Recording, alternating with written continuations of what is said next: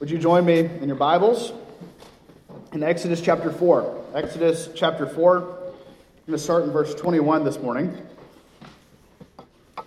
Last week we finished out the conversation between God and Moses, where they're meeting in the wilderness at the burning bush.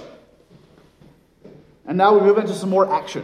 So God has called Moses, and now Moses is, at least in theory, setting out to fulfill that call.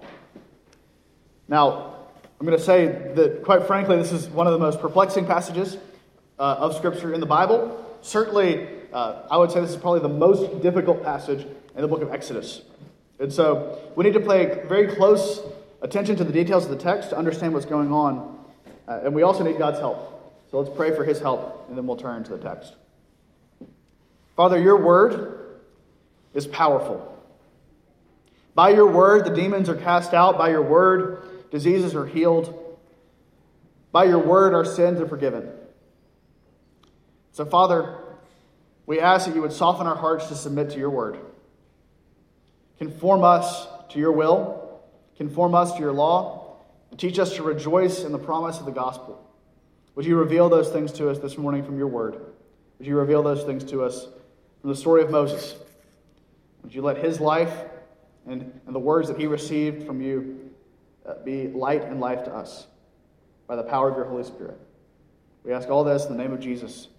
Amen.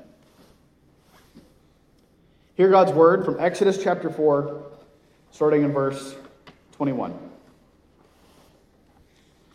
And the Lord said to Moses, "When you go back to Egypt, see that you do before Pharaoh all the miracles that I have put in your power. But I will harden his heart, so that he will not let the people go. Then you shall say to Pharaoh, 'Thus says the Lord, Israel is my firstborn son. And I say to you, let my son go, that he may serve me. If you refuse to let him go, behold, I will kill your firstborn son.' At the lodging place along the way, the Lord met him and sought to put him to death. Then Zipporah took a flint and cut off her son's foreskin and touched his feet with it and said, 'Surely you are a bridegroom of blood to me.' So he let him alone. It was then that she said, 'A bridegroom of blood,' because of the circumcision. The Lord said to Aaron, 'Go into the wilderness to meet Moses.' So he went and met him at the mountain of God and kissed him. And Moses told Aaron all the words of the Lord with which he had sent him to speak, and all the signs that he had commanded him to do. Then Moses and Aaron went and gathered together all the elders of the people of Israel. And Aaron spoke all the words that the Lord had spoken to Moses, and did the signs in the sight of the people, and the people believed. When they heard that the Lord had visited the people of Israel, and that he had seen their affliction, they bowed their heads and worshipped. This is the word of the Lord. The grass withers, the flower fades, but the word of the Lord stands forever. One of the giants of church history, a name you've probably heard, is Augustine of Hippo, St. Augustine of Hippo.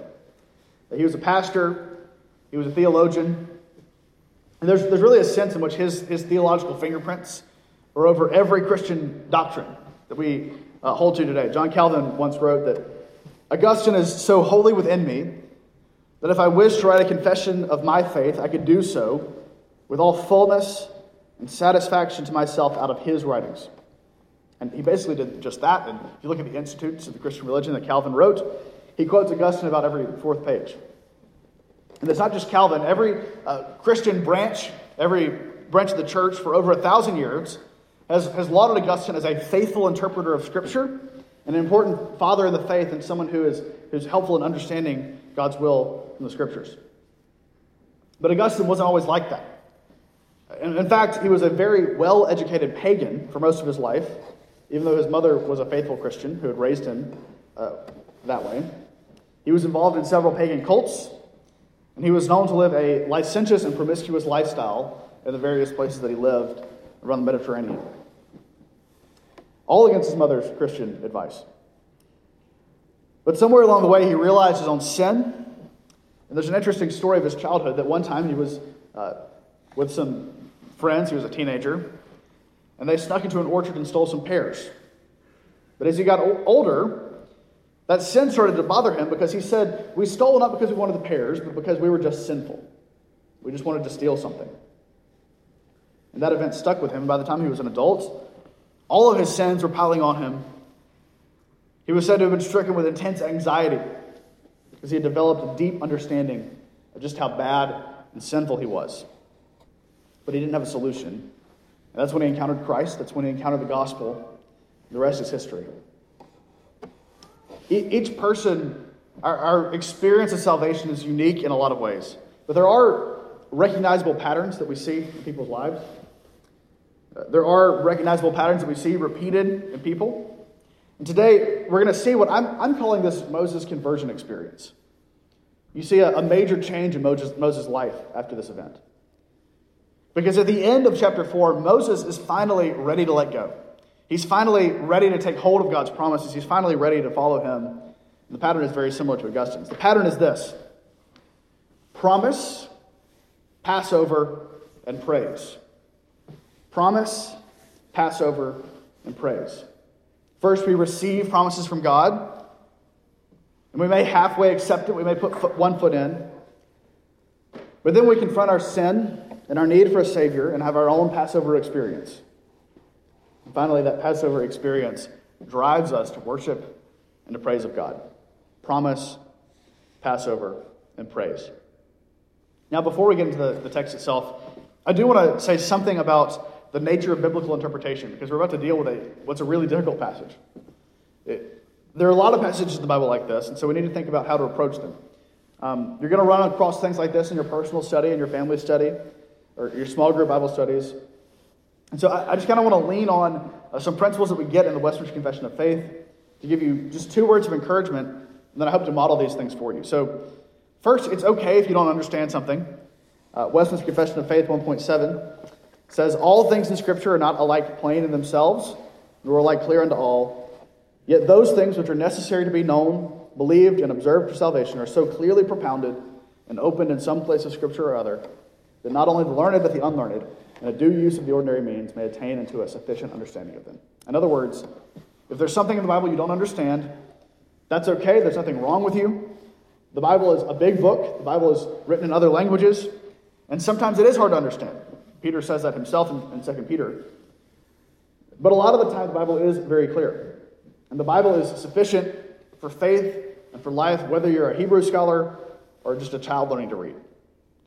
So don't be frightened by these texts. Sometimes you're going to struggle with them, but know that you have enough of the Bible for faith and life. Second, clear texts interpret unclear texts. So this is Confession of Faith 1.9. It says, the infallible rule of interpretation of Scripture is the Scripture itself. And therefore, when there's a question about the true and full sense of any Scripture, it must be searched and known by other places that speak more clearly. And so whenever the Bible is unclear, or when there's something that you don't understand, the first place we go is not commentaries, not the internet, but the Bible itself. Now, commentaries in Google can help with this process, and if you're reading a good commentary or finding a good resource, it'll actually point you back to the Bible. But whenever there's a question of meaning, the best answer is always the one that relies on the text of Scripture itself. So you should probably be a little bit suspicious of anyone who says, to really understand the Bible, you need some outside source, you need some historical data, some cultural data. That stuff is helpful, but you don't need that. You only need the infallible authority of Scripture. So my hope today is to model that for you as we look at this very, very difficult passage. And so as we're studying this passage, be thinking about how you might deal with similar passages in your personal life, in your small group Bible studies, and your family Bible studies. So let's dig in, starting in verse 21, looking at the promise of God. And the Lord said to Moses, when you go back to Egypt, see that you do before Pharaoh all the miracles that I have put in your power, but I will harden his heart so that he will not let the people go. Then you shall say to Pharaoh, thus says the Lord, Israel is my firstborn. And I say to you, let my son go, that he may serve me. If you refuse to let him go, behold, I will kill your firstborn son. So just to give you a little bit of context to think back to last week, the verses immediately before this, up to this point, you have a little bit of a back and forth. So in chapter 3, and through the beginning of verse 4 through verse 17, you have this call from God that Moses gets. Then in verse 18, Moses goes back and gets Jethro's permission to leave. Now, he actually doesn't leave at this point because God comes to him again in Midian and tells him with assurance that he's not going to die. It's okay, you can go back to Egypt. And then in verse 20, we get a little bit more action before we get this promise from God. And so reading between the lines just a little bit, what we see here is that Moses is probably kind of hanging back. He's a little bit reluctant. He's not sure he wants to go. And it's interesting that the promise we get in these verses, in verses 21 through 23, is essentially the same promise at the end of chapter 3. But there's this additional promise about the hardening of Pharaoh and the death of the firstborn. We'll get to the details of the hardening and the death of the firstborn later on. But it seems like in response to Moses' continued hesitancy, God is giving him just a little extra nugget of information to work off of. Another extra promise for the covenant, the coming redemption. But it's also interesting that this is the first time in Scripture that God refers to Israel as his firstborn son. That's a powerful statement because Israel is an oppressed people. They're not being saved just because they need it. They certainly do need it. No, they're being saved because ultimately they belong to God. Jesus talks about this at length in John chapter 10. Just a snippet of what he says in John 10. He says, "You do not believe because you are not among my sheep. My sheep hear my voice, and I know them and they follow me." In other words, when God sets out to save, he sets out to save those who belong to him. He makes this clear over and over again through a number of illustrations throughout the Gospel of John in particular. When God saves, it's not like God is casting out a line to see if he gets a bite. Just sitting on the pier watching his bobber. No, Christ actually comes to save people. He sets out to save you. And if he wants to save you, he's going to succeed. That's the nature of redemption. And so that's why God saved Israel from Pharaoh. You'll remember that Pharaoh is a picture of the serpent himself. He's playing out this Genesis narrative. And so God saved Israel because Israel was his to begin with. Israel does not belong to Pharaoh. They belong to God. And so he continues to save the church, which is the heir of Israel's promises today. So the question for you is whether you believe those promises. Do you believe that God's wrath is real? Do you believe that Christ is able to turn away that wrath? Do you believe that he is able to raise you even from the dead? These are the promises that we have in Christ. Moses was called to believe these promises with God. Israel and Pharaoh were called to believe these promises of God. And so are we. And your trust, your belief in the promises, your trust in the promises will have a profound impact on your experience of Passover. Look at verse 24. At a lodging place on the way, the Lord met him and sought to put him to death.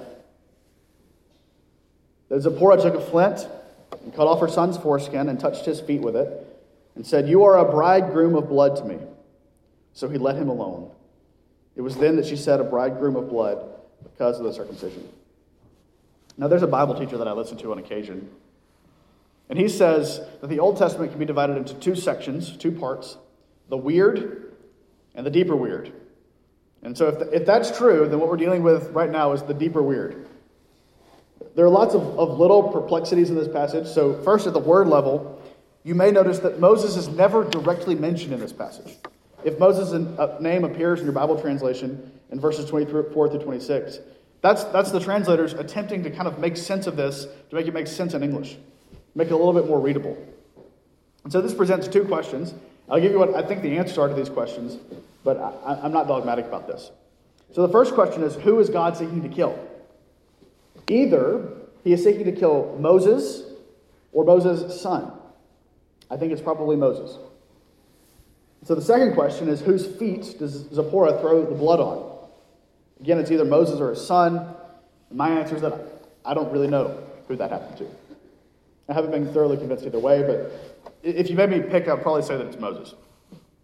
Now, those questions are important to think about, but we don't need to miss the forest for the trees here. The precise logistical details of how this works out we know that God is seeking to kill someone, and that the circumcision of Moses' son stops that killing.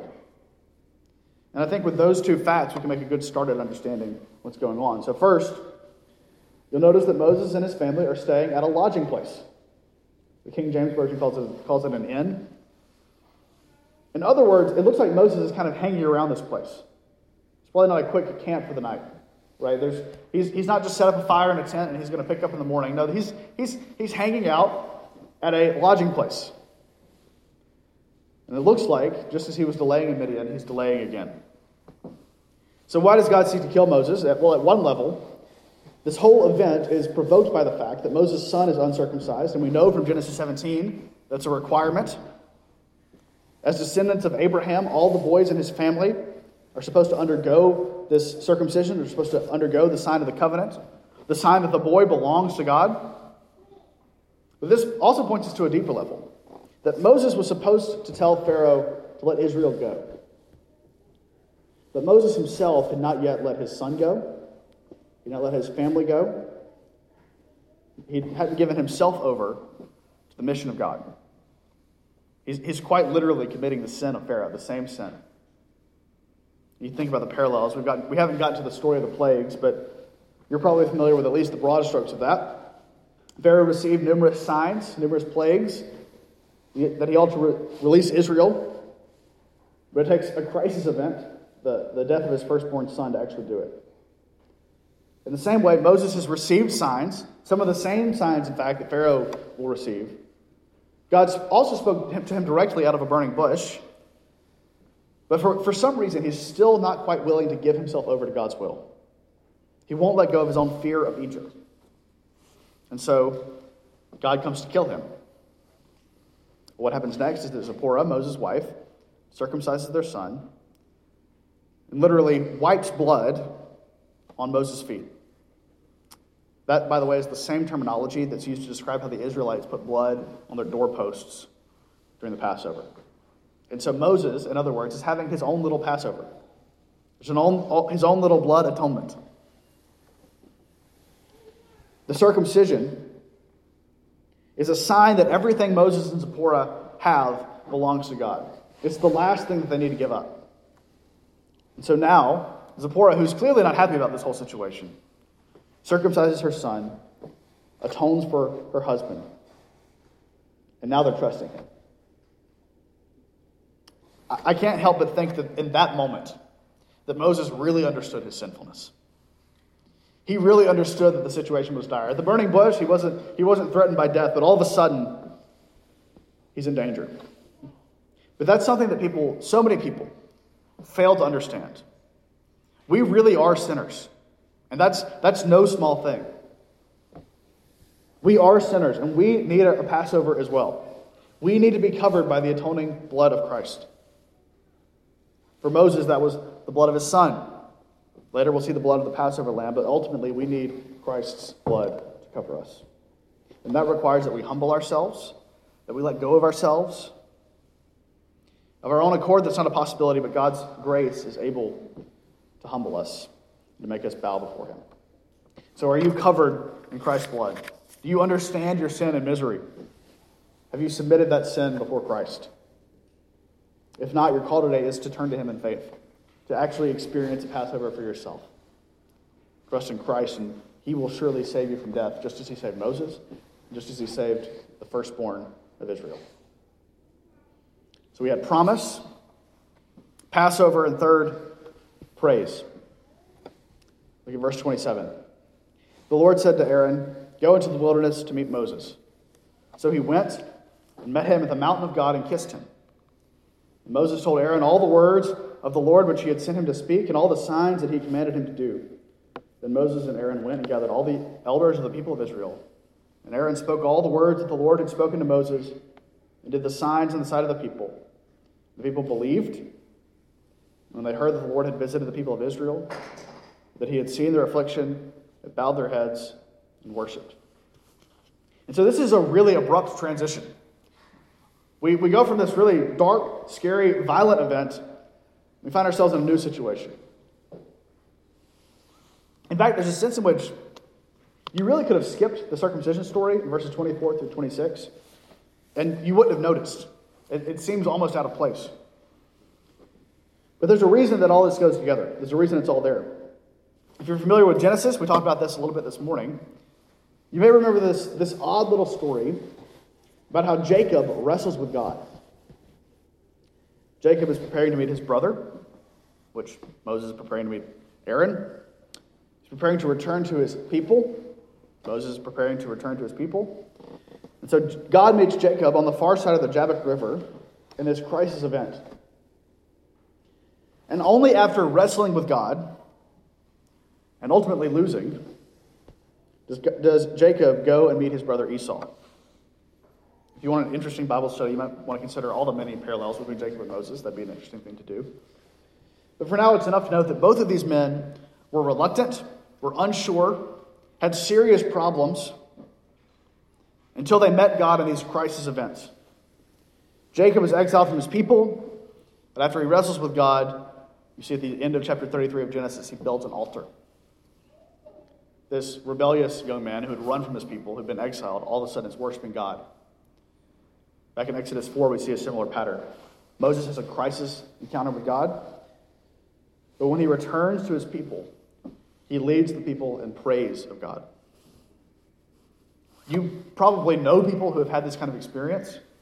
Maybe it's been your own experience. A lot of people grow up going to church, grow up doing the Christian thing, but they never put both feet in. They'll keep a little bit out in the world. They do this halfway Christianity thing. But when crisis hits, when challenge comes, that all changes. When their lives or the lives of someone they love is in danger, when their marriage is in trouble, when the money gets tight, all of a sudden they understand their need. It's in these situations that we suddenly understand how small we are. Frederick Buckner calls this kind of thing a magnificent defeat of the human soul at the hands of God. And that's ultimately what worship is. It's submission. It's giving up. So this is what is produced by the promise of God and the crisis of Moses. It's praise. It's worship. God is certainly praiseworthy just by his own nature, by who he is. But the reason that we praise him, the reason given in Scripture over and over again, is always the mighty works of salvation that he performs. Psalm 98. Oh, sing to the Lord a new song, for he has done marvelous things. His right hand and his holy arm have worked salvation for us. The Lord has made known our salvation. He has revealed his righteousness in the sight of the nations. He has remembered his steadfast love and faithfulness to the house of Israel. All the ends of the earth have seen the salvation of our God. If your salvation, which is a mighty work of God, does not drive you to praise, I would encourage you to do a little bit of self-reflection. Praise is not optional. It is the necessary response to the gospel of grace. So a soul that is saved is a soul that loves worship. Is that you? Do you delight in the worship of God? Do you delight to be with his people? Do you delight to hear his word, whether that's here in public or in private? If you do, I would encourage you to cultivate those delights. To continue to delight, to continue to praise. These are things that we ought to feed so they can flourish in our lives. But if you don't delight in those things, God's mercy is more. And so your call is to repent of your lack of worship. Ask him to change your heart. And as he extends his mercy and his grace to you in this way, then you too will find your soul singing in praise of him. Promise, Passover, and ultimately praise. We began with Augustine's conversion story, and I want to end with this quote from him, where he's talking about this event, this conversion event that he had. This is his prayer to God. He says, "Belatedly I loved you, O beauty, so ancient and so new. Belatedly I loved you. For see, you were within, and I was without, and I sought you out there. Unlovely I rushed heedlessly among the lovely things that you have made. You were with me, but I was not with you. These things kept me far from you, even though they were not at all unless they were in you. You called and cried aloud and forced open my deafness. You gleamed and shined and chased away my blindness. You breathed fragrant odors, and I drew breath in my mouth, and now I pant for you. I tasted, and now I hunger and thirst. Augustine, the story of his life is that he sought joy everywhere but in Christ. Moses sought joy, he sought peace, he sought safety in Midian. But when the light of Christ shines on us, when we're covered with the blood of Christ, when he actually brings us before the throne, all those things pass away. Do you believe God's promises? Do you trust in the atoning blood of Christ? Do you love to lift up his praises? This is your call today, to trust in him, to trust in his Passover and his promises, and to praise his name. In the name of the Father, and of the Son, and of the Holy Spirit, now and forever. Amen.